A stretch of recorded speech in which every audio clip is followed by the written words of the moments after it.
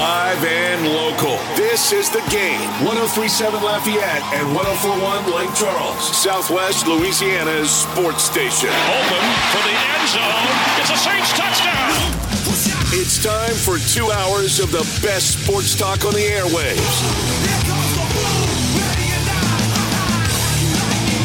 Here's your host, the Blonde Bomber, Jordy Holtberg. Welcome into a Friday Eve edition of the Jordy Holtberg Show. I'm Blaine Viatar, filling in for the Blonde Bomber once again, and my man James Mesh behind the glass, and I have a beautiful show planned out for you on this gloomy afternoon. I think the rain might be done for the day. Fingers crossed as high school jamborees across the state kick off this evening. But for us, inside the Delta Media Studios, it's all sunshine. We're going to bring you Matthew Bruni at 2:30. The LSU freelance writer is going to join us. We're going to talk about LSU wrapping up camp, preparing for Florida State. That's just, a little over a week away, and we get so close and excited for those Tigers to take the field in the Superdome in New Orleans. Who's going to be the quarterback? We'll see if he could tell us his insight from the practice that he's seen so far. At 3:30, Alex Onstead of Saturday Down South is going to join us. And we're going to talk about complete college football landscape, what the season's looking like, maybe talk some Heisman potentials, some dark horse contenders that might make the college football playoffs. Alex is going to tell us all about that at 3:30. And we have a poll question for you guys. If you head over to the Twitter machine at The Game Louisiana, you could get in on the fun. Who's going to be the best conference in America outside the SEC? We want to hear from you. Get on out there and vote. And, of course, if you want to call in and vote live in person and get in on the fun live on the show, you could always call up the Game hotline at 337-706-0111. And I don't know why you would want to do this, but if you want to go and see our beautiful faces, you could head on out and catch us simulcast here in Acadiana. You can watch us on the Simulcast Stadium Network, 32.3, and on 133 LUS Fiber. James, I'm psyched up. We're getting closer and closer to football season. I'm going to a football game tonight. It might be a jamboree. Records might not count. I don't care. Going to hear some pads popping. Get those beautiful football smells, sights, hear, listen. It's going to be glorious, and I'm pretty fired up. Hey, whatever football you can get into your veins, I say go for it. I know we got a little bit of preseason action tonight, but I'm excited for some live action in person to get, to be able to see. I'm going to head over to Cajun Field tonight for the Kiwanis Jamboree. Got 3 ball games, and we're going to talk a little bit more about those a little later. I want to talk about the poll question that we got up for you. And, of course, we're also going to extend our movie bracket, our football movie bracket, and we'll talk about that a little bit as well. But I want to talk about the poll question. I want to talk about college football. Week 0 kicks off in just 2 days. LSU's first week opponent, Florida State, they got a game. Week 0. They're going to play Duquesne. Let's see if they could get a good look for the Tigers to see what they look like. But we want to talk about who's the best conference outside of the SEC. I know we got a lot of SEC homers in this area, and I don't care if you're a homer or not. The SEC's been dominant. They've been daddy to college football for the last decade plus. So let's take them out of the equation. Who's going to be the best conference in college football for this 2022 season outside of the SEC? Who's it going to be for you? We got 3 potential answers for you to vote on. The Big Ten, the ACC, and the Pac-12. Give you another spot for other. My man James left out the Pac-12. I don't know if there's some Texas fans somewhere. Danny Jones is listening and all kind of fired up that you left out the Big 12. Maybe Texas ain't back, according to Mr. James Mesh over there. Look, in my opinion, some of these conferences are super, super watered down. The SEC is very competitive, top to bottom. Some of these guys, especially ACC, Clemson seems almost like a lock there. And in the second segment, we're going to go over a little bit more in-depth conference by conference on who we think will win. But I think if I was voting with these 3 options, I'm probably going to lean towards the Pac-12.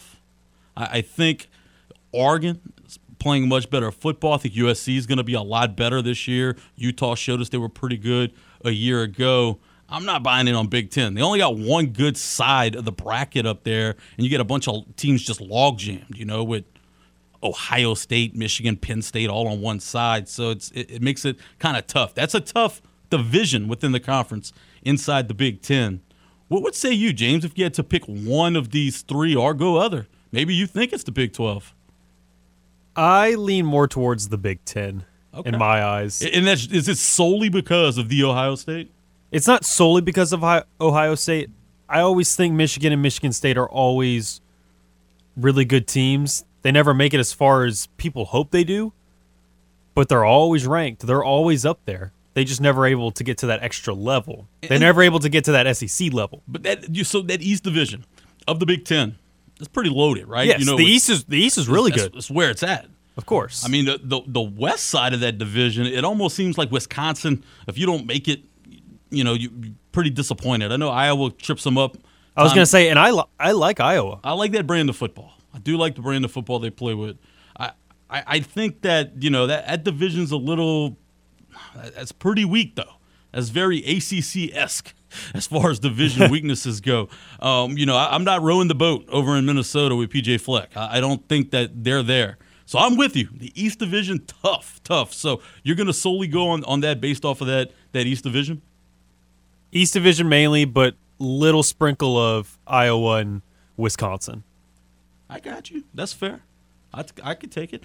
Of course, if you want to get on the action, you can give us a call up on the game hotline, 337-706-0111. And you can head over to the Game Louisiana on the Twitter machine and get in on the fun as well. And look, the Pac-12, I hammered you. It's not like I got a bunch of barn burners over there that, I said will be a little bit better, right? In the North Division, I just think you might see some improvement over there from Washington and Stanford. Oregon was pretty salty, though, last year. They were good throughout the season, but I like Utah. I like the brand of football they play with. Physical, powerful football, even out of the spread formation. USC, we know, is going to be better this year. We know Lincoln Riley going over there, they improve. Hit the transfer portal hard. They're going to compete. They're going to be ready to play this year. I think them in Utah, back and forth, and I think you see some improvement. Arizona State, thank you for Jaden Daniels, but I think this is Herm Edwards on his way out in that division. But interesting that you left off the Big 12 out of all the conferences out there. I think that particular conference is very similar to as far as consistency. I'm not saying they have the top teams as the Big Ten's East Division, but I think you got a bunch of teams that are pretty good in that division. There's just one. They lump them all together. But look, is Texas going to be back? Probably not. I don't think so. TCU, you know what you get from them year in, year out. Oklahoma Sooners, year one without Lincoln Riley. How about the Baylor Bears a year ago? Throw in Okie Light at Oklahoma State. I think that's it's a pretty tough top to bottom conference. There's a few cupcakes sprinkled in there, but it's not as heavy up front. There's not the highlight teams as you would as in the Big Ten, as you kind of mentioned, as far as the Ohio States and the Michigans of the world. So I'm interested to get everybody's kind of take on that and how it sits. Also want to touch on the Houston Astros, how they were victorious a night ago inside the juice box, 5-3 against the Minnesota Twins, winning their 80th game and extending their lead against the Yankees to 3.5 games for the best record in the American League. Framber Valdez, how about 22 consecutive quality starts? 13-4, 2.65 ERA. Guess what? Second to best ERA in the American League. Can you guess who has the best ERA in the American League, James? Can you just guess for the people? Justin Verlander? I mean, come on, the MVP, Justin Verlander. I'm not going to go on a tirade again about Justin Verlander. You all know how I feel about him. But last night, Trey Mancini, we told you he needed to stay in the lineup. Yesterday, he goes for a bomb in the 6th inning. How about Alex Bregman getting another RBI, driving in my guy, Yordan Alvarez? And how about Jose Altuve? A night after getting plunked, showing a lot of emotion, had to get calmed down by Carlos Correa. He goes on a bomb on the first pitch of the ball game for the 11th time this year for a leadoff home run for Jose Altuve. And did you catch the catch? Did you catch the catch, James, by Carlos Correa on Jose Altuve? Just kind of over the shoulder basket on a soft, softball into left field that he went out and caught. It was the bizarrest thing in the world to see Correa take a hit away from Altuve like that. I wasn't able to catch it, but I'm going to look it up real quick. I mean, it was a nice play for sure. And again, the Astros are going to try to extend that lead even more in the American League as they take on the Minnesota Twins again tonight. 7:10 first pitch at the Juice Box, and all that action could be heard right here on the game. The dancing machine, Luis Garcia, is going to take the bump tonight for the Astros. 10-8 with a 4.09 ERA. Chris Archer, the former Cy Young Award winner from the Rays, 2-6 on the year with a 4.02 ERA. So the Astros look to go sweeping tonight against the Twins. Feels like whatever that hiccup was they were on, last week on that road trip seems to be going away. Helps that you're playing back home, and the Twins lost now, 5 in a row? But Astros have a lot of, feels normal again. Yeah, you feel like you're back to normal after having kind of a speed bump the last couple of series. And look, a lot has been said on Twitter and message boards about the bullpen. Man, the bullpen's shaky. They're dicey. Look, we're only 2 months ago. For the month of June, the Astros had the best bullpen in all of baseball. So let's not go and sleep on them. Look, they've been unlucky at times. I mean, Ryan Stanek a couple nights ago or last week, he gave up 2 runs, and on those 2 runs, he gave up an infield single. He walked a guy on a borderline call and then gave up a base hit. It's baseball. Things happen. They're going through a rough patch right now. I think this bullpen's going to be totally fine. We know the rotation's good. I think the bullpen's going to be totally fine. And it seems like they're kind of starting to get their footing and become more consistent at the plate. Right now, they're 8th in all MLB in runs, 13th in batting average at 246. They brought that number was like 220-something not long ago. They were able to bring that up. They're getting more consistency. And, oh, by the way, pitching, yeah, they'll be fine. 2nd in all of baseball with a 3.06 ERA total for that staff. But we're worried about the bullpen. Come on, guys. Whip, 3rd, again, in all of baseball with a 1.12 whip. If anything, I was more worried about the offense. They weren't putting up runs. Just inconsistent, right? Seemed feast or famine. They were in the top 5 of baseball in home runs, but yet they were, in middle of the pack, 13 to 20 at one point in batting average. So it's like, to your point, not putting up runs. They're either hitting it out of the park or they're just not getting it done. And it seems like they've been able to string stuff together a little bit more. I'm with you on that. I'm starting to get a little more comfortable on where this offense is going forward. And we're starting to get a better picture of what the postseason's going to look like when it comes to, the wild card. I think Seattle's still battling it out right now. They're 2.5 up in front of Baltimore. That's a scary Seattle team. They might scare me just as much as anybody on the American League side. Toronto's kind of up and down. They got the benefit of playing Boston the last few nights. It gets, a few easy wins there. Tampa, again, they're scary because they do this year in and year out, James. A bunch of, it seems like nobodies, right? Seems like a bunch of beer league softball guys that you like. Who's on this roster? I don't know anybody on this roster, but they're there time and time again, and it's no different this year. They're 1.5 game up in the wild card, and of course, Cleveland leading that Central Division in the AL at 66-56. I went over to Cleveland, and I was able to go to a ball game and catch the Astros over there. Very nice park, but again, that lineup just doesn't scare me. That lineup does not scare me if I'm the Astros, and we all know the skid the Yankees have been on since the All-Star break. They're 4-6 right now in their last 10. That pitching rotation does nothing for me in the postseason. I think the Astros are built for the postseason with their pitching rotation. The Yankees don't scare me. I'm serious when I say this. These Seattle Mariners, scrappy. Hannah Five names his team. They might be the most scariest team in the AL for me, and they're barely in the playoffs right now. You know, you got to respect that Yankees lineup. Some, right, with Judge, Stanton, those guys, they're going to hit bombs, Of course. but a lot of feast and famine there too. Yeah. And you're talking about how the Yankees are 4-6. That's including a 3-game win streak in that time. So it's like they're on a current 3-game winning streak, but which means they could be back like how the Astros are finally done with their hookup. New York could be done with theirs, but at the same time, Theirs lasted a lot longer though. I was going to say Stroh's was there for Stroh's like was 8 only days, two. you know? It was only about 8 games, 3 series. This has been for since the last since 4 break. or 5. Since the All-Star break.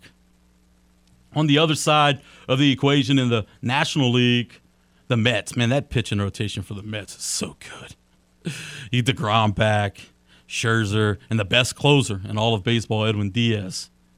Then you got the St. Louis Cardinals in their division and the Dodgers. Let's get to the Dodgers.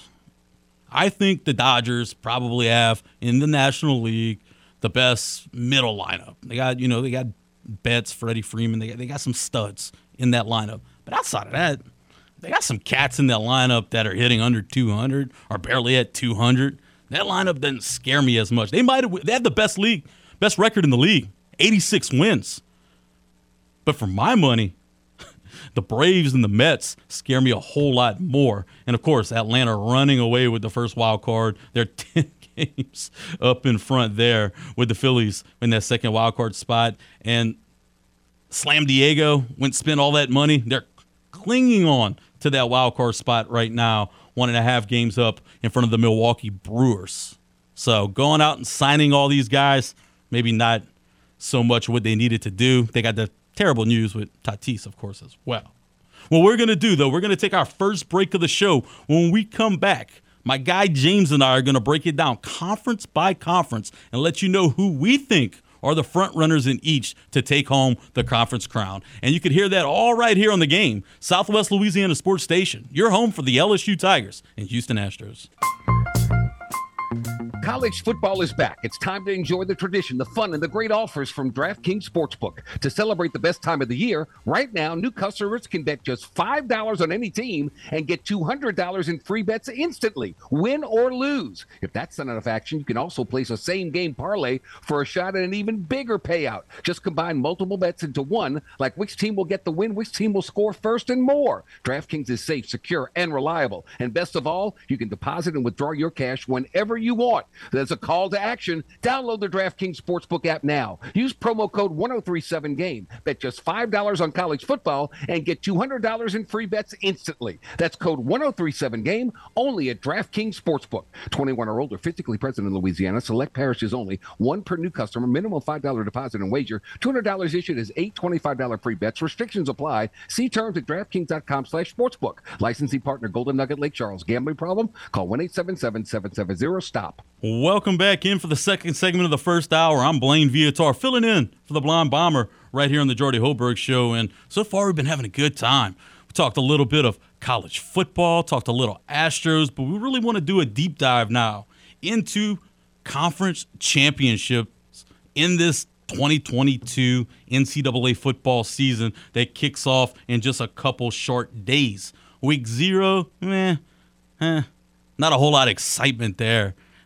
They got a game over in Ireland. Maybe that gets you excited, but there's no marquee matchups. Really think they need to have some schedule regulation and everybody start on the same week, if you ask me. But let's look at conference champions. Who do we think is going to be crowned the champion in each conference? Let's first look at the ACC, also known as the Clemson League. Clemson's won this conference, since the beginning of time. It feels like nobody's even really contended against them. Even change quarterbacks, guys get hurt. It doesn't matter. Those guys have been so good with consistency over the last, almost decade now. They've been really good.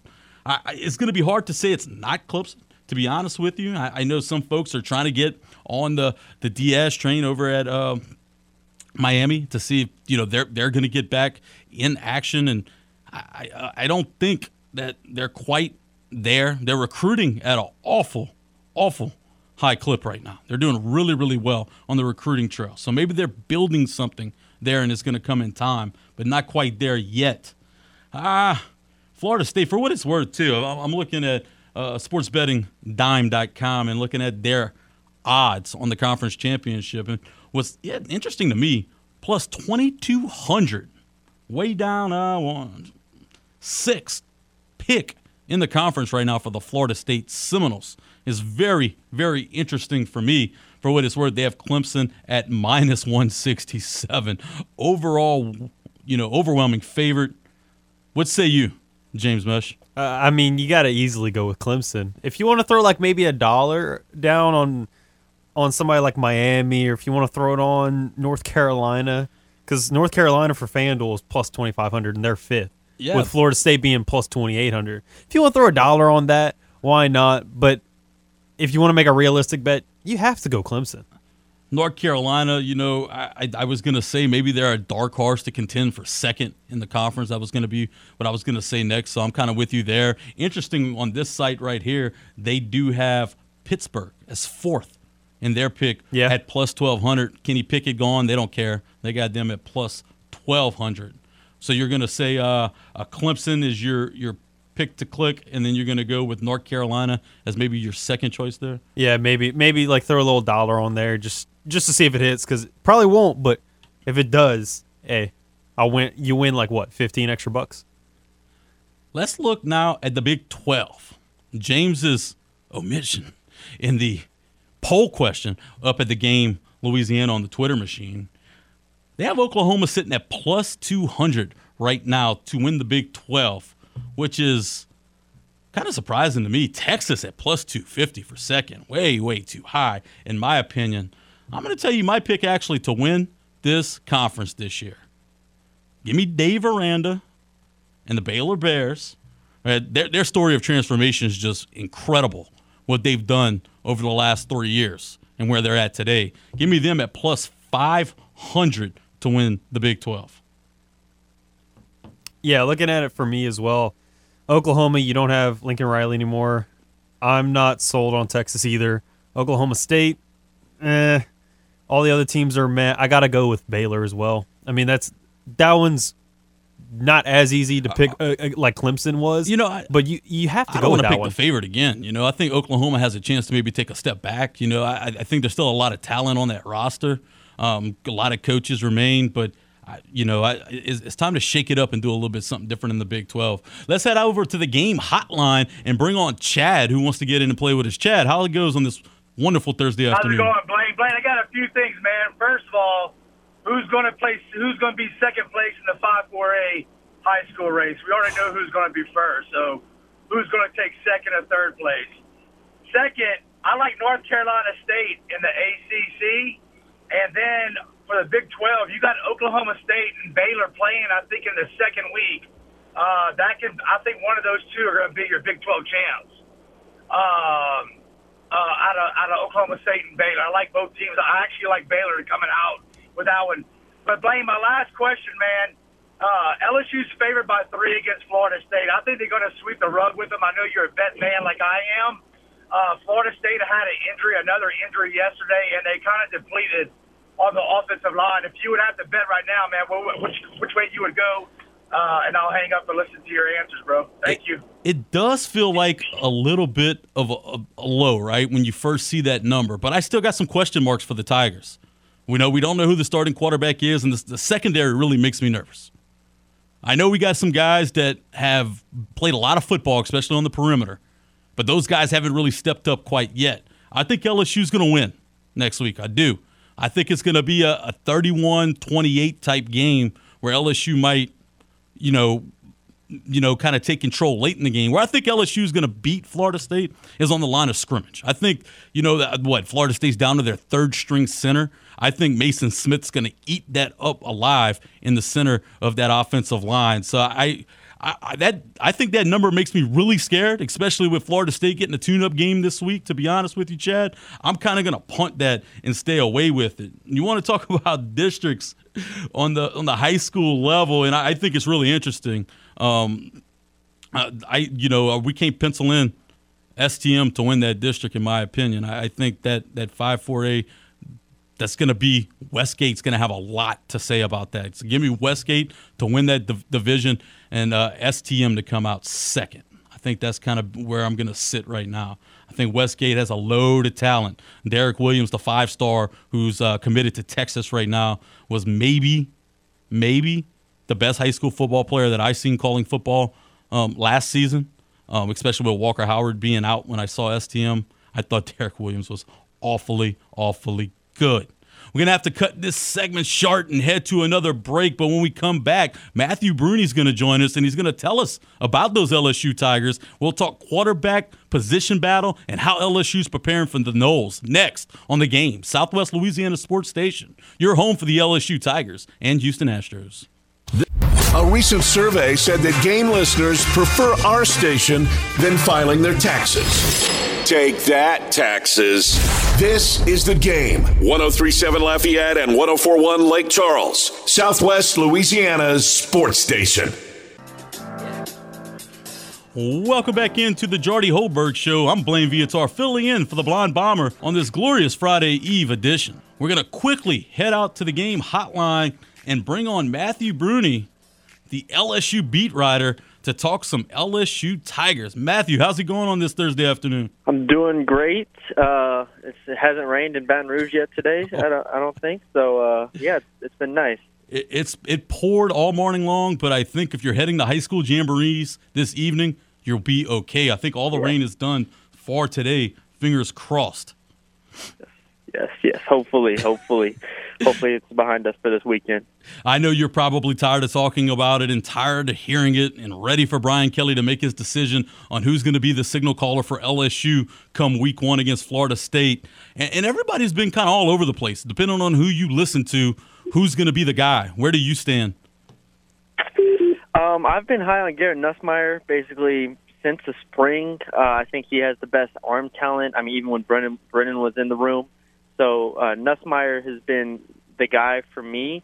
However, as watching the spring and watching the fall camps and everything, you have to acknowledge the fact that even throughout this whole offseason, it's been Jaden Daniels who's gotten the first team reps. Right, he's been the one who's gone out there first and foremost. And I made note of that during the spring when everybody wanted to write him off, and it was like, well, he's getting a lot of the first team reps here. And as the season approaches, it continues to be the case. I still like Garrett Nussmeier's arm, and I think he can bring a lot to the team. It's just a question if he's ready or not. So I think at this moment, most people would pick Jaden Daniels to be the starter if they had to predict right now, and I think I'd be in that boat as well. However, I am higher on Garrett Nussmeier than Daniels as far as a passer goes. Both guys use their feet so well. Nussmeier more to maybe extend the play and throw the football downfield. Jaden Daniels, of course, an excellent runner. Do you think maybe the Nussmeier not being able to edge out Daniels is he might be just too much of a risk taker at this point of his career? Maybe. It might be some of that. But the whole thing is Nussmeier just doesn't have near the experience that Daniels has. For me, I mean, Daniels has started 3 straight years of college football, albeit, Pac-12 is different from the SEC, but that experience might be too much for Nussmeier to overcome. And not for nothing, I think it was too much for Brennan to overcome. I mean, Brennan had only started 3 games before. Daniels comes in and you know what you're getting. He started so many games. He knows how to command an offense. I just think that is tough to overcome when you're a second-year player and you played one full game pretty much in your career. So Nussmeier has all the talent. I think he's reeling in that gunslinger mentality a bit. But even with that being the case, I think Daniels just has too much experience. And regardless who the quarterback is, they're going to have a receiving core who's so deep. There's so many playmakers on this wide receiving team. Outside of Butte and Neighbors, who's been the star of the camp, who do you think is going to be the third guy in that rotation? it's either Jack Bech or Brian Thomas. I'd probably lean towards Bech. Bech has missed the first portion of fall camp, just returning from a minor injury, and so he should be fine. He's going to be fine for the season. Brian Thomas is a guy who I think could really, really make his name known this year, though. I mean, he started a handful of games last year, and he looked the part as a true freshman, so I think he might be getting overshadowed a little bit with the Boutte, the Neighbors, and the Beches. But those would be my two in contention for the third spot. If I had to pick one, I'd say Bech, though, just because I think he's going to be that safety net, for the quarterback, which all quarterbacks love to have, because LSU doesn't have that tight end that you would love to have, like they don't have the guy who can just get you 6 yards on a hitch route and somehow get open like a Jason Witten. But Jack Bech kind of serves that role for them, even though he's on the outside. And the offensive line last season was kind of, just a damper to this offense. They struggled a good bit. It seems like, though, through camp, that this offensive line could become a strength of this LSU team. How do you see it playing out for those big uglies up front? Yeah, I'm always hesitant to because the offensive line is the hardest thing for us to quantify, in fall camp, because it is just so, subjective to a degree. You can see the quarterbacks, the running backs, receivers. The offensive line is so difficult, especially when you're going against the defensive line of this caliber. So it's like, all right, well, they want a rep, so that has to be good. But at the same time, it's just so up and down. So I do think from a talent perspective, Garrett Dellinger at center will be formidable. I think they have enough options around him. They have, like Brian Kelly said, they have 7-8 guys that they trust. And I think those 7 or 8 guys are actually, legitimate SEC players. The question is, obviously, with Brad Davis, can he bring the best out of them? Can they get the run schemes going? Because a lot of blocking is gap fitting and, all the technicalities and stuff. So there's a lot to it. I'm hesitant, but I'm optimistic about giving the offensive line some praise going into the year, just because I think from a talent perspective with Campbell, Schwartz, Frazier, and Bradford, to go down the list, whoever starts, I think they'll be talented. And I know everybody wants to talk about John Emery being suspended the first 2 games of the season, but the other 2 backs have looked pretty darn good in camp too. Noah Cain looks the part visually. Do you think he's going to be the guy that they lean on these first 2 weeks? Yeah, I think he'll be the starter. And he'll be the guy who gets most of the carries. I like Armani Goodwin as a change of pace guy. He's just so fast and explosive. But I think it's going to be Cain because of his experience, his awareness. He's a really good pass blocker. And he's shown massive improvement, I think, from just in a couple weeks of fall camp as he starts to get more and more comfortable within the offense. And, he had that leg injury a couple years ago that held him out of the COVID season. And so last year he didn't look 100% at Penn State, but now I think he's starting to get back. So, yeah, I expect him to be the starter, Armani Goodwin to get some carries, and then Josh Williams to be that third back for them. And you mentioned that offensive line being 7 or 8 deep of SEC quality. It might be even more embarrassing how rich this LSU defensive line is in talent. How do you see them for, shaking up? I mean, we know the guys that are going to start, but maybe some guys that are going to rotate in that's really going to surprise folks on just how darn good they are. Yeah, a lot of people, Brian Kelly's brought him up a few times, but Desmond Little at one of the defensive end spots, either probably behind Ali Gay or even behind B.J. Ojolari, he's been talked up a lot. I think he's going to have a good year. Xavier Carter, Mekhi Wingo, the transfer from Missouri, is probably the best player that's not starting on defense. He's going to be really, really good. Made all SEC freshman team last year as an interior defensive lineman. So Little, Carter, Wingo, you got guys like that. I think that's kind of a good foundation. Jacoby and Guillory as well on the inside. I think the depth is going to surprise people because, defensive lines can rotate in and out at times. Players can go in and out. You don't see them for 70 snaps in a game. So the depth and the consistency of the defense line, I think, can catch some offenses by surprise. And you get to the next level of that defense linebacker spot. Some might say it's a question mark, but I think they're a little deeper than most people are giving them credit for. Maybe we see Mike Jones really take that next step to become a true Mike backer. And then there's Micah Baskerville, who you don't ever hear from in fall camp, but you know how much good football he played just a season ago. Yeah, Baskerville has been an interesting case because it's like the fans and everybody's just been waiting for him to step up. Like during the spring, he was in the doghouse for academics or whatever it was. He was in the doghouse, and so everybody was like, "Well, in the fall, he'll slide right into that starting spot," and that just never happened. And Greg Penn, part of that is because Greg Penn and Mike Jones have been so good at those inside linebacker spots, I think, throughout the spring and fall, and how comfortable they are with one another. You don't really want to break that up. But also, I mean, Baskerville he hasn't even been like the number 3 guy in a lot of the practices we've seen. I mean, Harold Perkins, you had a 5-star guy like that, you get him on the field, and he just looks like he's ready to play. Harold Perkins is probably the number 3 linebacker, in my opinion, at this point. Then you go to Baskerville, then you go to West Weeks, and so on and so forth, like a Colby Fields and whatnot. But, yeah, I think the depth is good. It's a little young, so you are always hesitant. You know, Penn is still second year. Jones is the oldest one there besides Baskerville. So, yeah, overall, I like the depth. It is a little young, but Baskerville, I still think, will contribute this year. And on the defensive secondary, for me, that's my biggest question mark for this LSU team outside of quarterback is, who's going to play on the perimeter? They got a bunch of guys with a lot of experience at other schools, but it doesn't seem like anybody's just stepping up and taking the bull by the horns. Yeah, it's kind of just how you want to look at it. I kind of agree with you in that it is a little bit concerning that I had penciled in Jarek Bernard-Converse and Mekhi Garner as the 2 starters pretty comfortably going into the fall, and now is it going to be one of those 2? Is Colby Richardson, the McNeese transfer, going to break into the starting lineup? He's gotten a ton of first-team reps throughout fall. Sevyn Banks from Ohio State, who, albeit was a very talented player 2 years ago when Ohio State made the playoffs, started for them.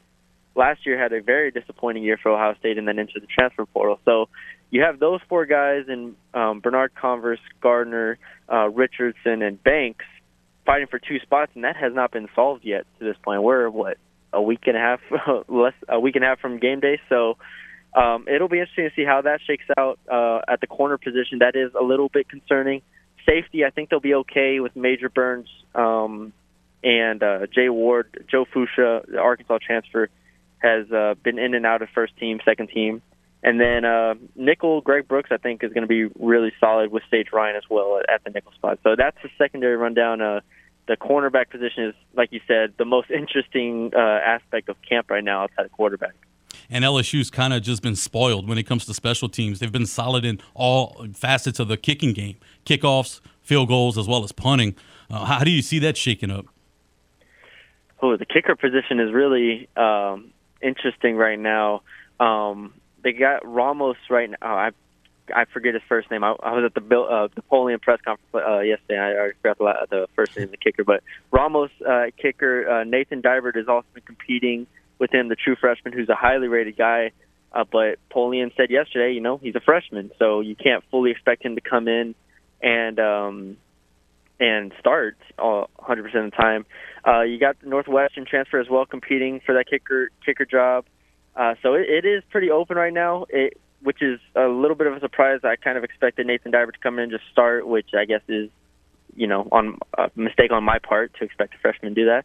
But we'll see how that plays out. And then at punter, it's pretty much just going to be Jay Bramlett, 100%. I mean, they've named him the starter, and so he'll be the first punter out there, which is good. He has plenty of experience in big games.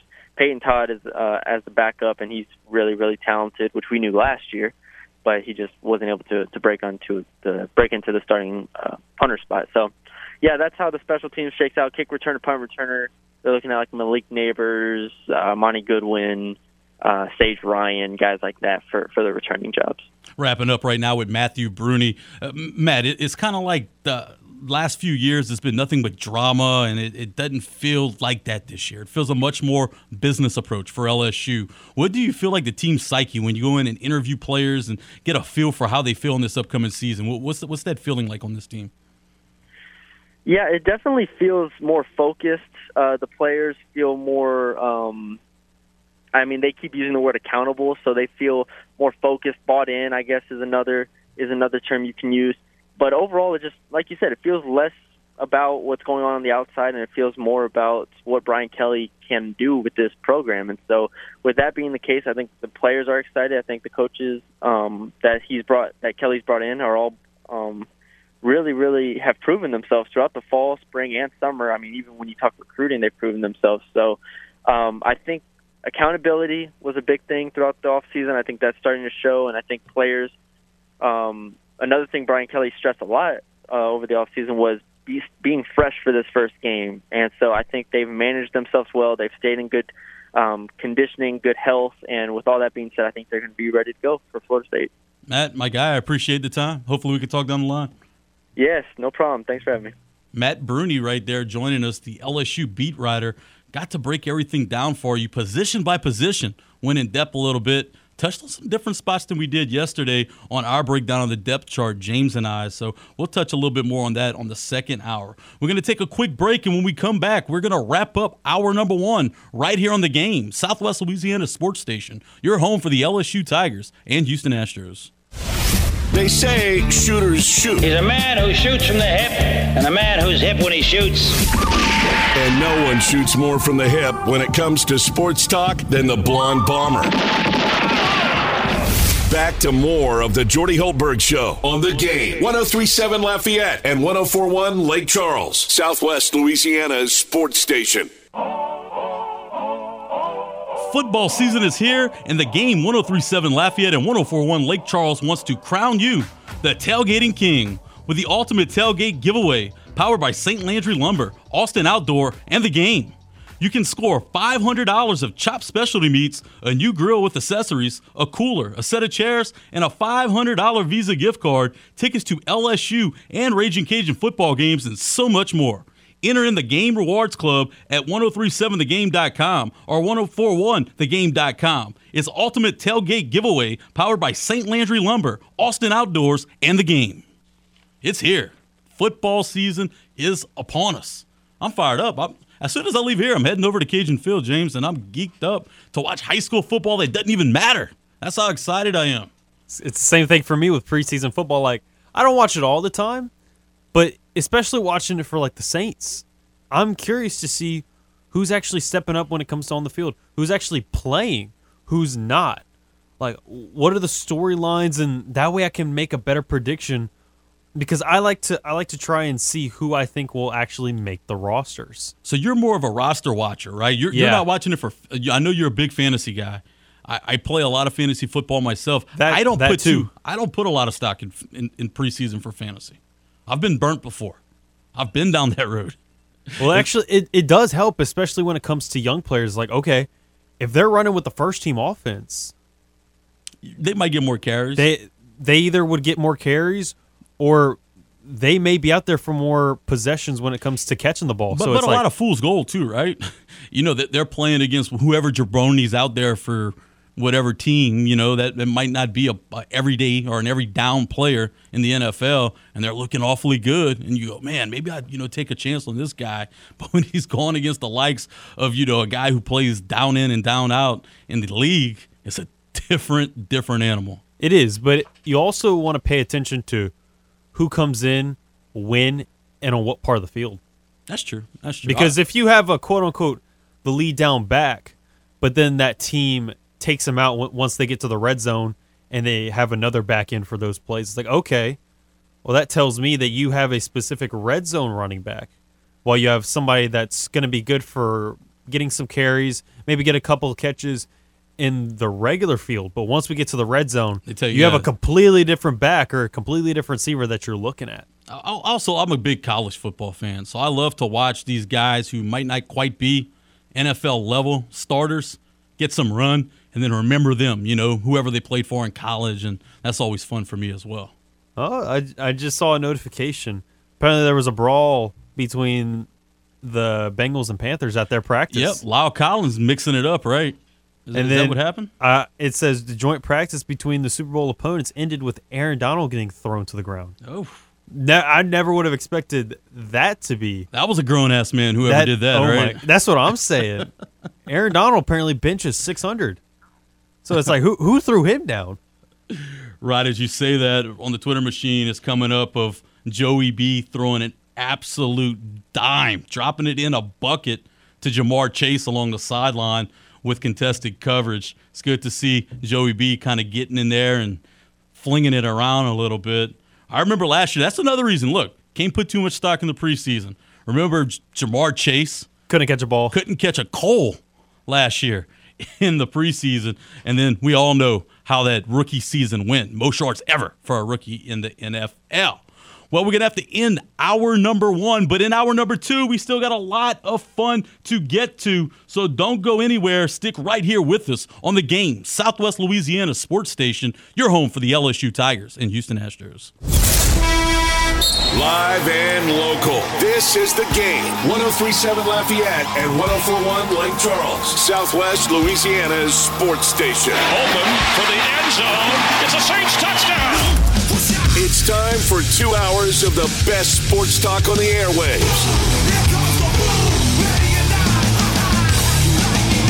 Here's your host, the blonde bomber, Jordy Holtberg. Welcome back into the Jordy Holtberg Show. I'm Blaine Viatar, filling in for Jordy Holtberg for the rest of the week. We've been having a great time so far today on this Friday Eve, enjoying some college football talk, some Astros, a little bit of NFL preseason sprinkled in between. So far today, we got to talk with Matthew Bruni, where we talked a lot about the LSU position battles, breaking camp and getting ready for the Florida State Seminoles. In this hour at 3:30, we're going to bring Alex Onstead on from Saturday Down South, where we're going to talk about college football as a whole. We want to know who the dark horse contenders are to win or make it to the playoffs, rather, and who can win a Heisman Trophy this year and so much more. So make sure you stick around for that. We also have the poll question over on the Twitter machine at The Game Louisiana, where you can tell us who you think, outside of the SEC, who's going to be the best conference in college football for the 2022 season. Of course, you could also call us up and join in on the fun on the Game hotline at 337-706-0111. And if you want to see our beautiful faces, I don't know why you would want to, but you could head over to the simulcasted. Here in Acadiana, you can watch us on Simulcast Stadium 32.3 and on 133 LUS Fiber. Well, it's been a lot of fun so far, but we still have half a show to get to, and James and I are going to still drive you home and try to give you winners for each and every conference. If you want to be like Chad to call us up, you could give us your conference champions as well. So far, we've given you both conference champions in the ACC and the Big 12. In the ACC, we both went with Clemson, a little too easy. Our dark horse contender in there was both North Carolina. We're going to look at the Big 12. We both went Baylor.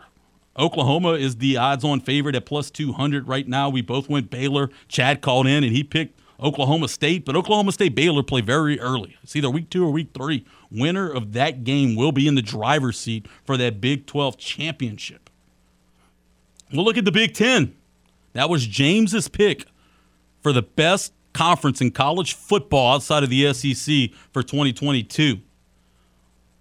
The Ohio State, of course, odds-on favorite, minus 230 to win the conference. If you tell me that, and look, they're awfully good, and they're rightfully so going to be the favorite. There's some meat on the bones, if you will, to take a stab and make some money right here for title champion in the Big 10. Michigan at plus 825, Penn State plus 1,300 to go along with Wisconsin, Nebraska plus 1,700, Nebraska plus 1,700. Get a load of that, huh? Iowa at plus 1,800. And how about this? Michigan State all the way back at plus 2,700. Last season, Michigan was kind of able to get over the hump, right? Finally beat Ohio State. I don't think we're going to go there this year. I'm going to be boring like we were in the ACC and take Ohio State. James, what say you?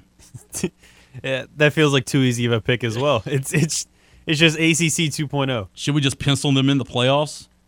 You pretty much have to. I mean, unless there's just an utter collapse, but Ohio State's too well of an oil machine to have that happen. When we talk a couple segments down the road with Alex, we'll ask him are we really just fighting for 2 playoff spots at this point in time? It sure feels like it. We'll both stick right there with Ohio State, OHIO, in the Big 10. Let's head out west and go to the Pac-12. USC at plus 200. They're the favorite, which is surprising. Utah second right now at plus 240. They have a massive game one against the the Florida Gators over in the Swamp to kick off the Billy Napier campaign for the Gators. That's going to be a game that's going to be a fill-out game, right? See if the Gators really have it going early in the season and to see if Utah is a pretender or a contender. I've got my eyes on that one. Oregon coming in at third right now at plus 250. Everybody else, 4 digits. UCLA leading the way at plus 1,000 with Washington. Washington State is next at plus 2,500, and everybody else is, oh goodness, way too high. Where are you with Pac-10 champion? I'm looking at Utah for this one.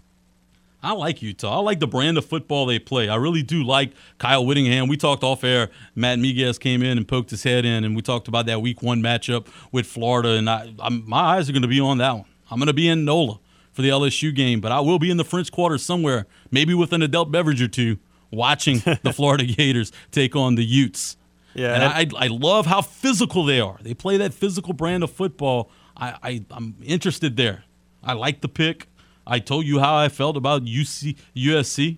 I think they're going to be much, much improved. They hit the transfer portal hard. They went in the portal and hit it hard, just as LSU did. Can those guys all get on the same page that quick? Maybe in this conference they can. I'm going to take USC in the Pac-12. SEC, we'll kind of spitball and go in a few different directions here, but there's 2 teams that are way up top, and there's a bunch of others. And we know that's Alabama and Georgia. It's been both of those 2 teams' conference, except for 2019 on LSU's historical run for a minute. Those guys have been controlling the SEC. Alabama at minus 190. They love what Bryce Young brings to the table. They like what they saw last year, the development of that team.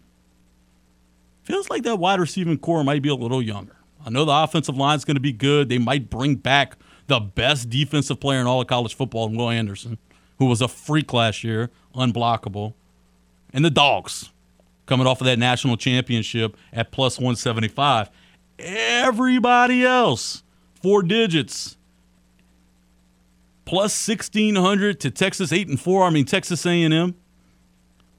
Seems like we hear this song and dance each and every year. They there. Jimbo got them ready. Pretenders, phonies, fakes. We all know that. Yeah, we haven't seen anything from them yet. Not enough, at least. They signed the number 1 recruiting class in the land a season ago. I'm not sure all those young pups are going to be ready to go this season.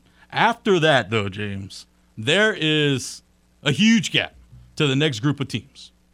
Ole Miss plus 4,000, Tennessee plus 5,000, Kentucky plus 5,500, Arkansas, Florida plus 6K, LSU plus 6,600. And then after that, it gets even higher with Auburn at plus 15,000. So it feels like there's some different levels to the SEC this year, and the schedules are tough. That's what's tough about, those 2 teams, Alabama and Georgia, they probably going to be the top pecking order. But when you get to the next couple tiers, those teams are going to beat up on one another week in and week out in the SEC. And it's going to be tough to get, it'd be tough to unseed one of those top 2 teams. I think I'm going to go Georgia again. You're taking Georgia to win the whole SEC? I think I will. I'm taking Alabama to win the whole thing. For everything. Yeah, I'm taking Alabama to win the whole national championship. Alabama's going to have to replace some playmakers. They bring back Bryce Young. Is Bryce Young going to have the same season he did a year ago when he won a Heisman Trophy? I don't think he'll be able to win the Heisman, but I think he'll be in the running for it and finish 2nd or 3rd. They recruit at a high level. We know that. They replace dudes with other dudes. Dudes layered on top of dudes on top. They continue just to roll them out. All they have are 5 stars. That's it. That's all they got. 3-star on that roster. He must have transferred in from somewhere else. They also bringing in a transfer running back from Georgia Tech who rushed for 1,600 yards a season ago. He'll probably be the bell cow over there in Tuscaloosa. We'll move on now to the AAC, where Cincinnati and Houston and UCF kind of been controlling the top part of that conference. And it looks like the same thing there. Home State Tulane at plus 2,200, way down in the pecking order, all the way down at 7th. Look, Memphis at plus 1,000. Everybody else, those top three. You got Cincinnati at plus 110, Houston at plus 300, and UCF at plus 350. Cincinnati losing their offensive coordinator. It's hard to bet against them, though. They returned a lot of talent from a season ago, including starting quarterback. I'm going to be boring and take Cincinnati. I was going to say, I'm trying really hard to pick Houston, but my gut, every time I go against my gut, 90% of the time, I regret it. So I feel like I have to take Cincinnati because that's my gut initial reaction. We're going to go down to the Sun Belt Conference now, James, and your Raging Cajuns are the favorite right now at plus 150. Changing coaching staff, new quarterback, no cares. This Raging Cajun team is still loaded with talent. Matt Miguez sat in with us yesterday, and we broke down the roster and depth chart for you, and you saw why. There's a lot of experience still on this team, even with guys transferring out. Billy Napier played a lot of guys. He got a lot of guys reps. That's going to pay dividends for the Cajuns. They play a tough schedule, though. Their schedule is tough. They do miss out on App State, though. App State's second at plus 200. App State brings back damn near everybody. They're going to have a great Week 1 matchup against North Carolina in Boone. That could really get them on the map, beat that we don't call them Power 5 schools anymore, I guess. Go and beat, an upper echelon conference team in the Tar Heels.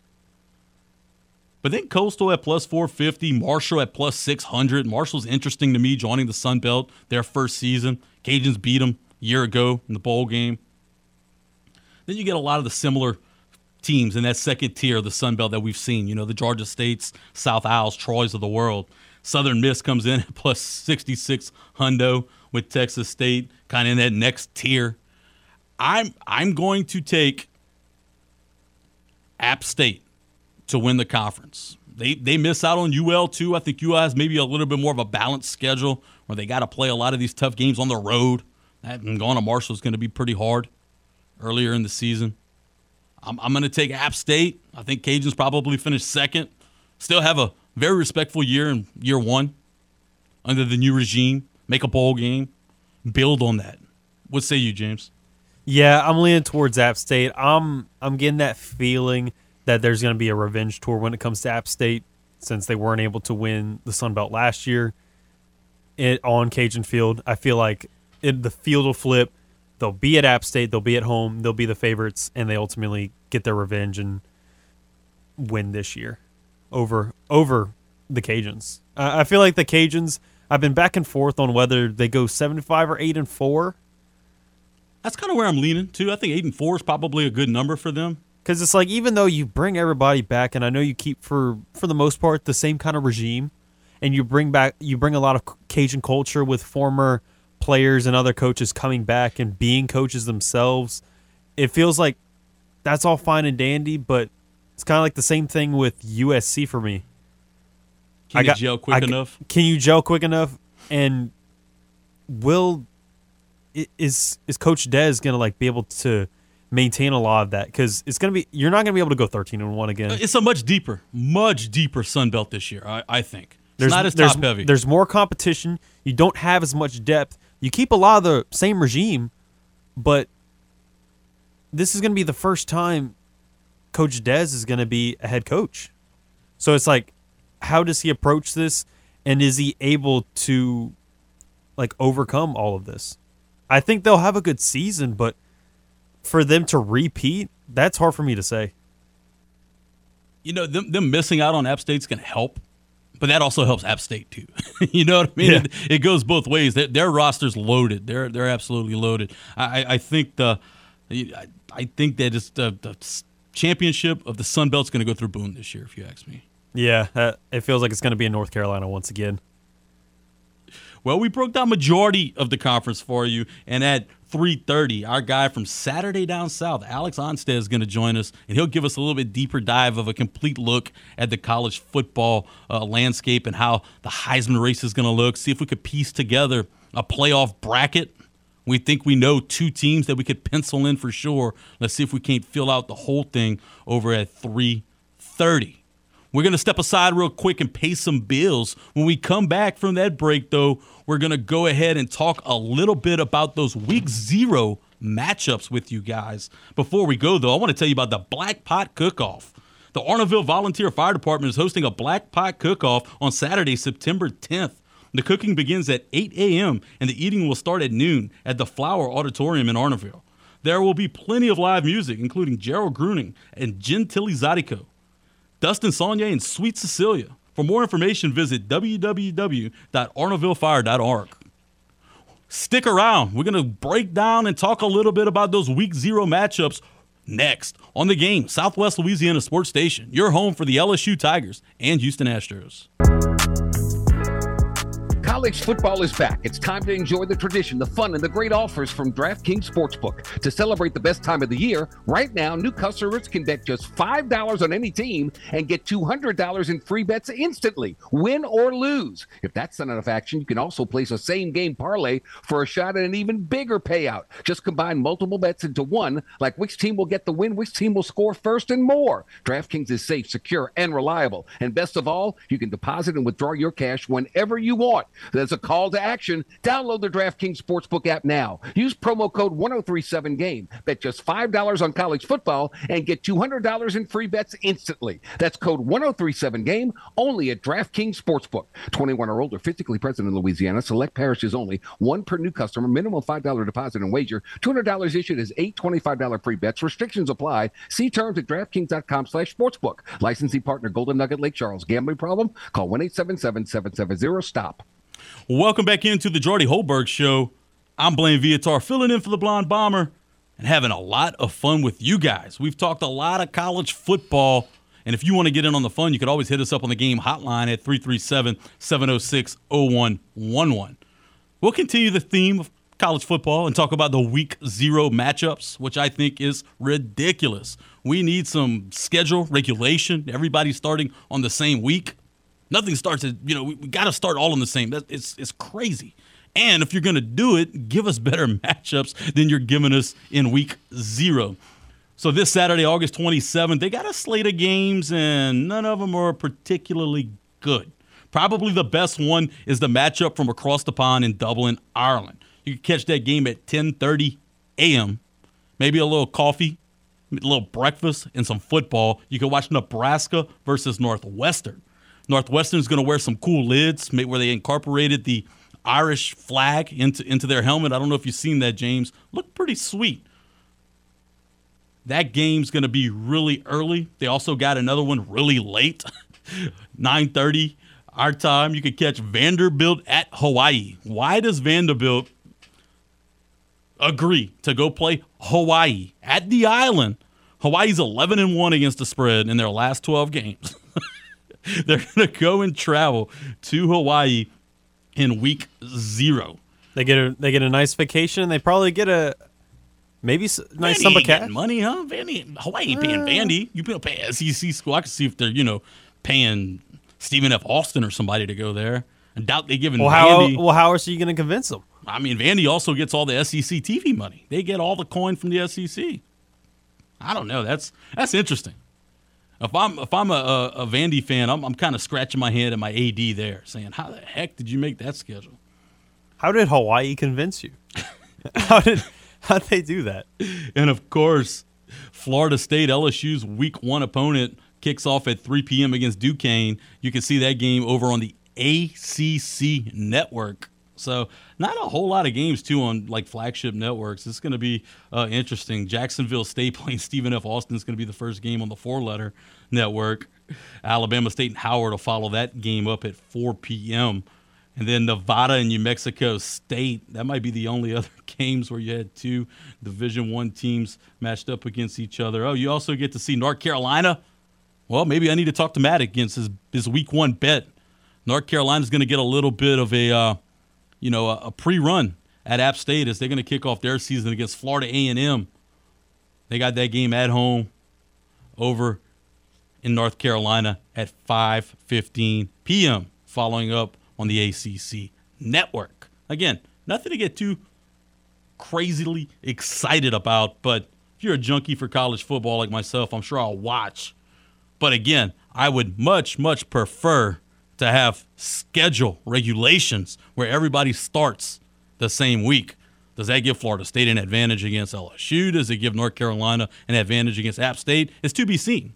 We saw a year ago UCLA had a game a week prior to playing LSU. Seemed to help them pretty much, huh? They were able to take off Ed Ogeron company in the LSU opener last year over on the West Coast. Unless you get an injury or a couple injuries to maybe some key pieces. Florida State's been pretty beat up already. I mean, look, I don't want to hope for any kids to get hurt, though. Of course not. But, maybe some people might say it gives LSU an advantage or it gives App State an advantage because they get to see live game film, especially maybe, an LSU team breaking in multiple coordinators, maybe new head coach, what their schemes are going to look like. I don't know. I think you know the old saying, a team grows the most between week 1 and week 2. Well, nobody told me we had a week 0. Yeah. There's definitely pros and cons to either playing in week 0 or not. But ultimately, they should all start at the same time because even if you have film to look at Florida State, if you're LSU, your players didn't get to really hit that week. They didn't get to actually hit their opponent. So that's the advantage. You actually got to get the jitters out the way because sometimes when it comes down to it, early on in the season, your teams, the players may not fully be able to do the hitting that they want to because when you're playing your own teammates the whole time, you're not going to want to hit them as hard and then injure them. And then guess what? If you're a defensive player, now your offensive side is a little weaker because you just injured your star running back. Yeah, I just think that everybody start the same week. Don't give any advantages to anybody. Playing at a live speed is way different, though. Yeah. It's much, much different. Kind of preseason's the same, though. You don't see guys, except if you're fighting for a roster spot maybe, but some guys aren't going at full speed. No. You can't convince me of that. It's definitely good to play against somebody else, but also if you're one of the superstars on your team and one of the best players in the league, you're more likely not even going to touch the field anyway. That's why we haven't seen Alvin Kamara thus far, and you probably won't even see him even if you want to start a bunch of people. Well, I think everybody should play tomorrow night. Even Jameis, I totally disagree with Matt Miguez. Jameis hadn't seen live action in a long time. Last time he actually touched the field was Halloween. I want to see live bullets coming at me first. I want to be able to feel what that pressure's like in the pocket. Yeah, I want to take a hit. And initially, I was on Matt's side, but after thinking about it and hearing Jameis during the post-practice yesterday, him talking about it, I mean, you're right. I gotta test my knee. Right, it's all fun and games in these joint practices. It's great. Those whistles are quick. Those whistles are so fast. They're blowing that whistle before you hitting the quarterback a lot, many a times. I want to see what it's going to be like when Jameis bounces back after a hit. Look, those guys know what it's like to get hit. They need to feel it. And like Jameis said, he trusts his knee. So if he trusts it, what else am I to do other than say, I mean, I got to go with you. The speed of the game. And if you get injured, I mean, that's just bad luck. And, I mean, it was bound to happen either way. Speed's of the game. Got to see the speed of the game. And you know what? The speed of the game for high school football starts tonight. Tonight at Cajun Field for the Kiwanis Jamboree, they're slated for 3 ball games starting at 6 p.m. You got Turlings versus Como, Karen Crow versus St. Martinville, and Southside versus Brobridge. Tomorrow night at Cajun Field, got a few other ball games as well. Again, starting at 6 p.m., Lafayette High versus Notre Dame, Cecilia versus St. Thomas More, and Northside versus Acadiana. So a lot of teams that are on our family of networks that you could catch out all football season, starting out their, well, you wouldn't say season. I guess you call these their preseason games tonight and tomorrow night over at Cajun Field. And Acadia Parish, though, they're going to start tonight as well. You got a couple games over at Rain High starting at 6 o'clock, North Vermilion versus Eunice, and at 7:30, Rain versus Erath. Tomorrow night, they're going to move that jamboree over to Kaplan. A little bit further down south, and you're going to get Crawley versus Abbeville, then Kaplan versus Church Point to end the night. So there's a lot of college football to be seen and played around the area. The St. Landry Parish Jamboree, where you're going to see Beauchene versus Unisys JV tomorrow night at Donald Gardner Stadium. Also got a couple individual ball games as well. Lafayette Christian Academy is going to take on Zachary, who's been cream of the crop in 5A over the last 4 or 5 years. Zachary program's been awfully good. LCA moving up to 4A. They're going to see how good they are really early, starting tomorrow night at 7 p.m. That game's going to be over at Zachary. Franklin's going to travel over to New Iberia. And how about this? The defending state champion from the Berry, the Westgate Tigers, are going to travel to Lake Charles College Prep tomorrow night at 7 p.m.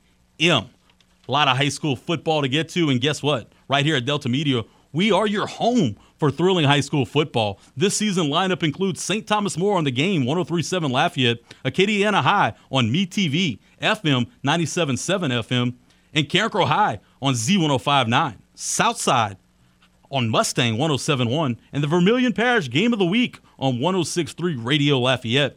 St.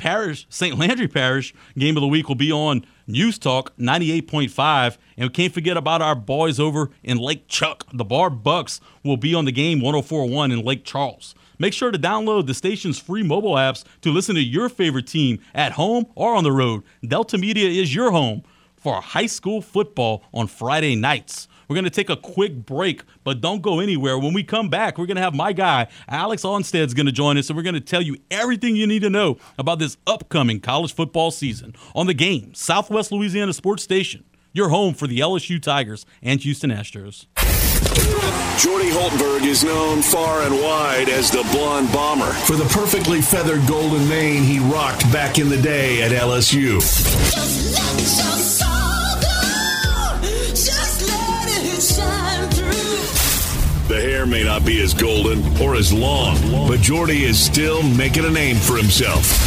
Back to more of the Jordy Holtberg Show on the Game. 103.7 Lafayette and 104.1 Lake Charles, Southwest Louisiana's sports station. Welcome back to the Jordy Holtberg Show. I'm Blaine Viatar, filling in for the Blonde Bomber and having a great time with you on this Friday Eve edition. And we're going to head out with the quickness to the Game hotline and bring on our next guest, Mr. Alex Onsted of Saturday Down South. Alex, how are you this Friday Eve? I'm doing pretty well. I like the Friday Eve gesture. Thanks for having me on. No problem, man. Is there a better time of year? We're gearing up. College football is oh so close. Are you excited for these Week 0 matchups? I mean, it's college football, so I'm definitely excited. I kind of wish that Week 1 was here, but we'll take what we can get at this point. I'm definitely excited and ready to go. Sounds good. I know you cover ACC for Saturday Down South over there, and it seems like that conference, I mean, you could pencil in Clemson to win the conference almost exclusively for the last umpteenth years.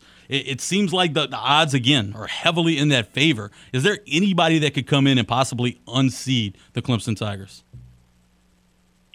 Yeah, I think there are some teams that definitely can come in and challenge them. I think it's Clemson's conference to lose, as it always is, just like it was last year. They're going to have to be not very good on offense, to say the least, to not win the conference. But I think NC State is kind of that next team up. And I also like Miami.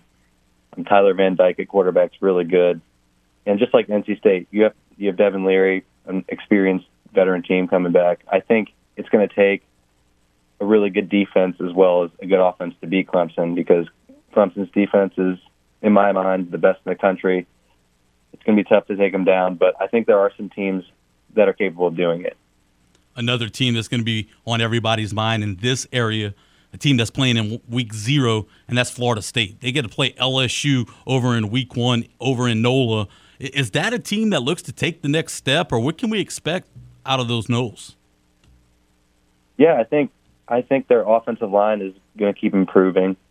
It was obviously really bad over the last few years, and that's been their issue, quarterback injuries. But I think Jordan Travis back with experience. Norvell has some years under his belt now in Tallahassee. I think they're going to be very much improved. I think they'll definitely make a bowl game. I think I have them at around 7 or 8 wins, and that's kind of the direction they need to be to get back on track.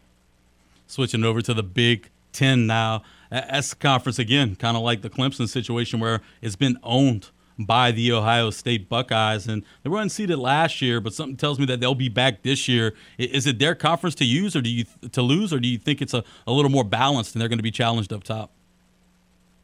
No, I think as usual, just like with Clemson, it's their conference to lose. But I think, unlike other years, they do have some competitors. I think Michigan matches up pretty well with them, like you saw last year when they matched up. They're very physical. Michigan State's on the rise with Mel Tucker, although I don't know if they'll be as good without Kenneth Walker. You know, you got some teams in the West that are pretty good, and I think Penn State will be pretty good. Penn State has a shot to knock them off, you know, at home. But other than that, I really think it's them, Michigan, and then everybody else. It seems like any publication that you have, they almost have Clemson and Ohio State penciled into the playoff at this point, and then everybody else is kind of fighting for those next 2 spots. You know, one of those spots is going to come out of the SEC, and another conference that's been kind of just dominated by 2 teams, Alabama as well as Georgia, outside of LSU's historical run in 2019. Is that anybody else going to come into play there, or you think that's going to be one of those 2 teams that are going to make it to the college football playoff? You know, I think it's definitely those 2 teams, and it could be 2 of them like it was last year, but Georgia's schedule is not very difficult. It's hard to see them losing more than 1 regular season game and having a shot to win the SEC championship and have a spot in the college football playoff. But if I'm looking outside those 2 teams, a lot of people like Texas A&M. I'm kind of the opposite. I like Arkansas. I think they have a good, complete team. I really like Sam Pittman, KJ Jefferson. I think they're going to be really good, but their schedule's brutal. I think Ole Miss is another team that's going to put up points. You know, I don't know if LSU's there yet. I think they're going to knock off some teams on the SEC West side. I think it's going to be pretty balanced after Alabama on the SEC West side. I think there's going to be a bunch of teams beating up on each other. It just feels like outside of Alabama and Georgia, I don't really see anyone taking a spot from them. Just feels like in those second and third tier of the SEC, they'll just cannibalize each other week in and week out, and nobody will be able to get solid footing. In the Big 12, I think the Big 12 is awfully interesting. You know, Oklahoma bringing in the new regime, and there's a lot of teams that are kind of in that next bubble, right, that have just been kind of getting closer and closer. It feels like this is a year that somebody else is going to get to the promised land. Yeah, I would agree with that. I'm one of few, I think, that is not super high in Oklahoma this year. They had a lot of turnover, and not only their staff, but their team. They lost a lot of transfers. Yes, they got some in. They have Dylan Gabriel, who's a really good quarterback, but I don't really see them. I think they're going to slip up. I think this is Baylor, Oklahoma State.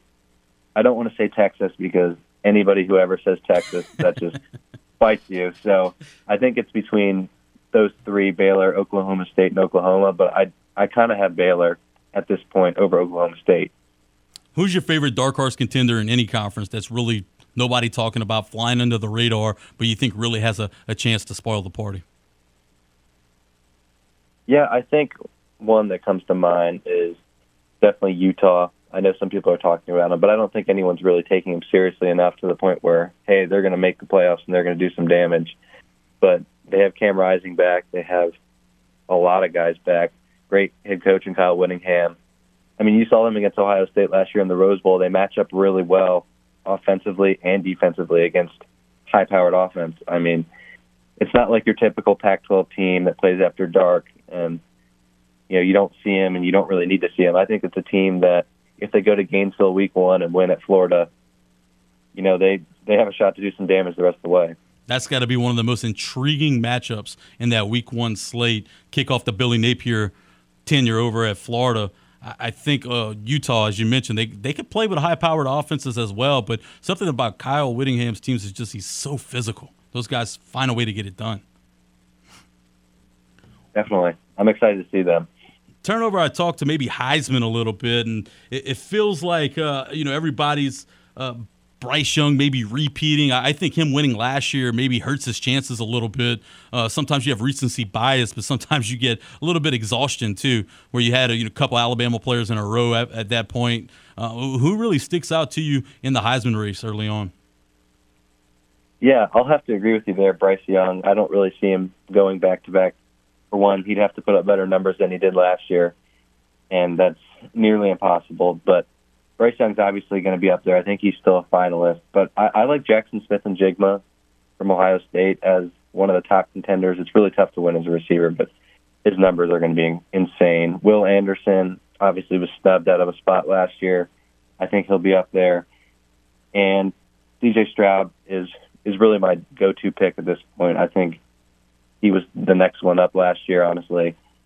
And I just don't see him taking a step back after what happened last year against Michigan. I think they're going to be angry.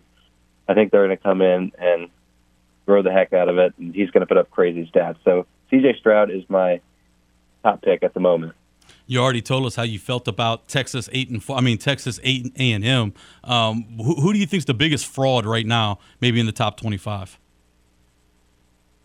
Yeah, I think Texas A&M has to be one of them. I think Oklahoma, like I talked about, is not a top 10 team.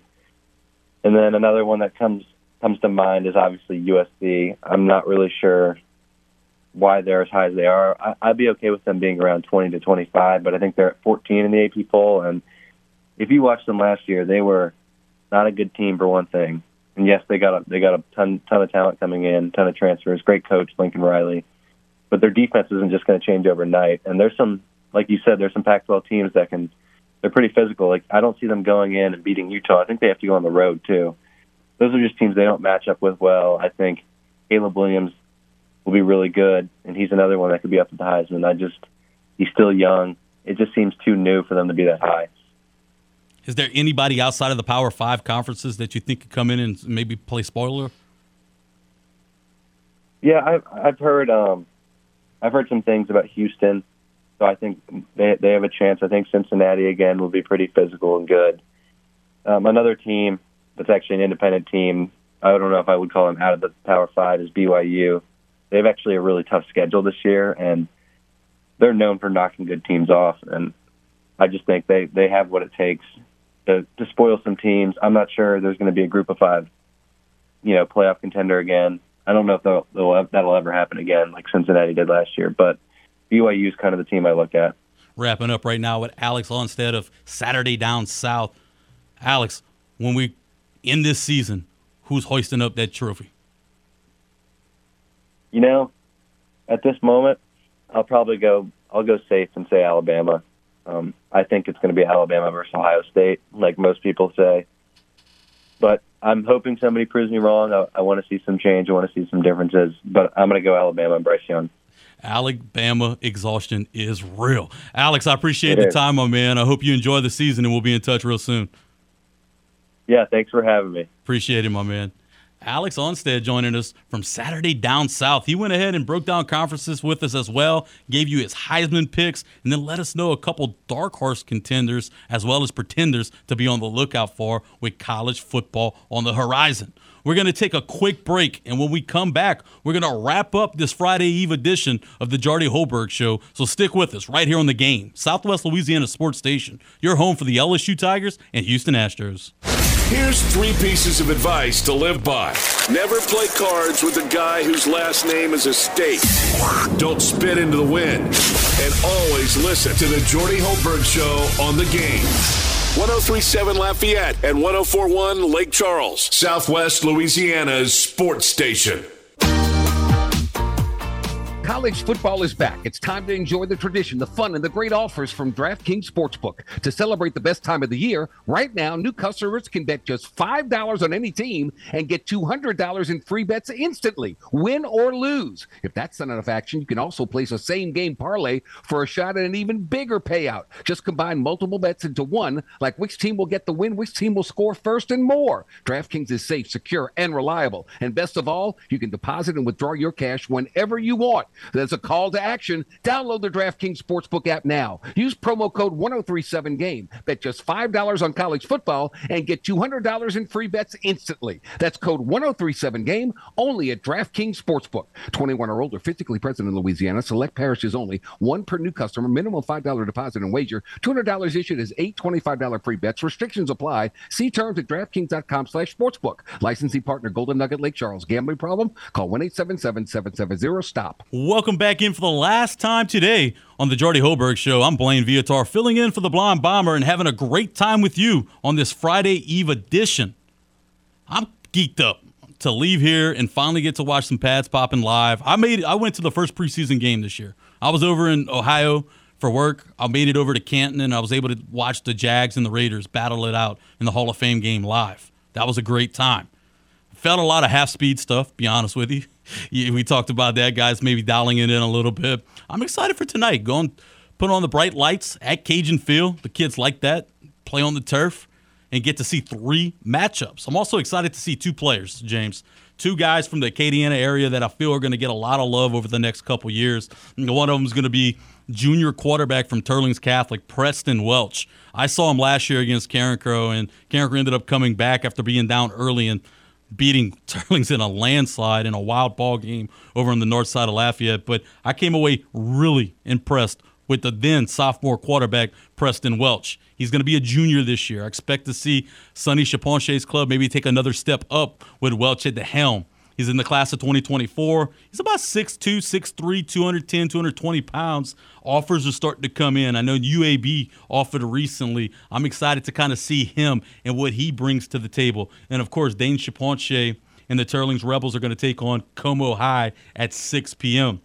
At 7:30, or after that ball game concludes, I'm excited to check out Carencro, of course. Of course, you could catch Carencro live each and every Friday night over on Z1059 with Ben Love and myself. And I think this is going to be a different Carencro team than you saw a year ago. Chance Caesar, quarterback, comes back after a brutal knee injury that he suffered in a Week 9 matchup against Brother Martin a year ago. He's now a senior, big physical kid, runs that veer attack that Gavin Peters, Carencro offensive coordinator, runs to a perfection. It's going to be interesting to see what kind of wrinkles they kind of throw in there for him because he has a big arm as well. I'm also excited to see from the St. Martinville side, Mr. Harvey Broussard. You talk about a freak of an athlete, 6'3", 185-pound wide receiver, and boy, is he good. He has offers already. Ole Miss, Mississippi State, Arkansas, Florida, Penn State, Missouri, Arizona, Virginia, you name it. They're coming over to St. Martin and offering that wide receiver prospect. I've seen him play 3 times over the last 2 years, and he impressed me each and every time. He might not be the best route runner, James, but he is a freak of an athlete. He high points the football very well and has great speed. Physical receiver, big kid. I mean, 6'3", 180, 185 at the high school level. That's a big kid to play on the perimeter. Yeah, he's pretty solid. I saw him moss somebody last year over at the Jamboree. Excited to see him play again tonight. I'm just excited to see the pads popping. I'm also excited to see Southside High in action against Pont Bro in the nightcap tonight. I know Matt Miguez is going to be in attendance, maybe doing a little scout work for Southside High. Of course, you can get Southside over on Mustang 107.1 with Matt and Stevie P each and every Friday night. But if you want to keep the fun going, you can stay right here at the game as well. You can stick around for Crunch Time with Miguez and Mesh right after this. They're going to have Cajun Corner over at 4:30. Joey Walker joining them, and they're going to start talking about UL and their matchup against Southeastern just, 8 days away. And, of course, Brendan Moore is going to join them at 5:30, and they're going to break down college football, maybe more at a national level, and give you a little bit of action there. You could also stick around and catch the Astros. First pitch, 7:10, when the Stros are going to take on the struggling Minnesota Twins, going for the sweep tonight. Astros are going to throw out Luis Garcia versus Chris Archer for the Twins.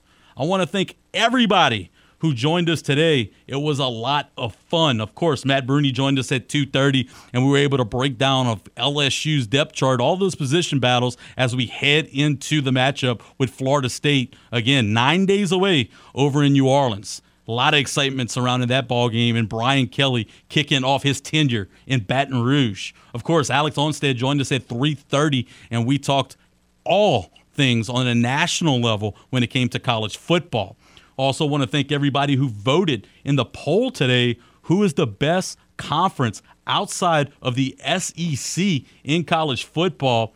And it was an interesting breakdown, but the Big Ten was the winner at the end with 43.8% of the vote. Other had 37.5%. So I think a lot of Big 12 fans voted on the omission left by James Mesh. Also want to thank Chad for calling in and getting in on the action and letting us know how he felt about not only the battle in the ACC, but who was going to win the 5-4A matchup and how he wanted to bet on LSU and Florida State.